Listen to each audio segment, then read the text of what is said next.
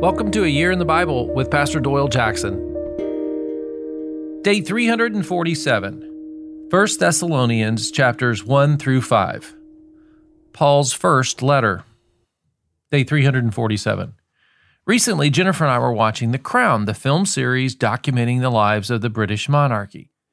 In one of the episodes, the Queen's sister, Princess Margaret, Countess of Snowdon, does a radio interview, and it brings an old love interest back into her life. Captain Peter Townsend, a hero in World War II, a commoner, 16 years older than the princess, and yes, he had been divorced. So this all led to them having to very painfully go their separate ways. When Peter hears her radio interview, he writes to see if they can meet after all these years. His purpose was to return to her the love letters he had, so she would know that he loved, admired, and would never want to cause her more pain. You see, most of us never expect to see our letters again.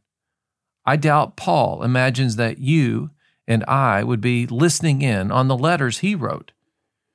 There was no way he could conceive that they would be on an internet website, podcast, and translated into the most widely known languages of human history. I don't know where my first love letter is to Jennifer, but I know she has it, and I know it's tucked neatly away in this certain place that she has all those things.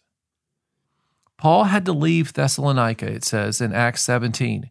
After he spoke in the synagogue, people created a riot, a mob. Now think about that for a second. We're not the first group of people to use a mob and a riot to get rid of our enemies. No, we're not. Acts 17:5. But other Jews were jealous, so they rounded up some bad characters from the marketplace, formed a mob, and started a riot in the city. After this incident, Paul has to move on. We know that. When he finally gets to Corinth and gets settled in, he writes this, his first letter, probably in the year 51 AD. He writes them and he encourages them that their newfound faith is good, it's strong. Listen, chapter 1, verse 9 and 10. For they themselves report what kind of reception you gave us. They tell how you turned to God from idols to serve the living and the true God, and to wait for his Son from heaven, whom he raised from the dead, Jesus, who rescues us from the coming wrath. This was the report on the church at Thessalonica.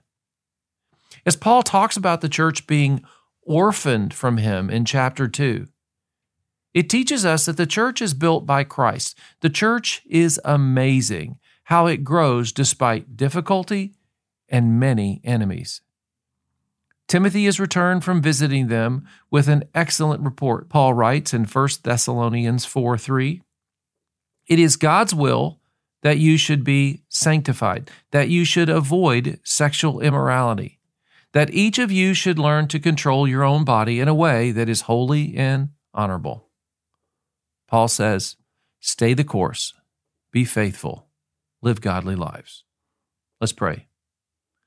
Father, help me stay the course. Deliver me from evil. Help me die to selfish desire and dismantle every curse over my life. In Jesus' name, amen.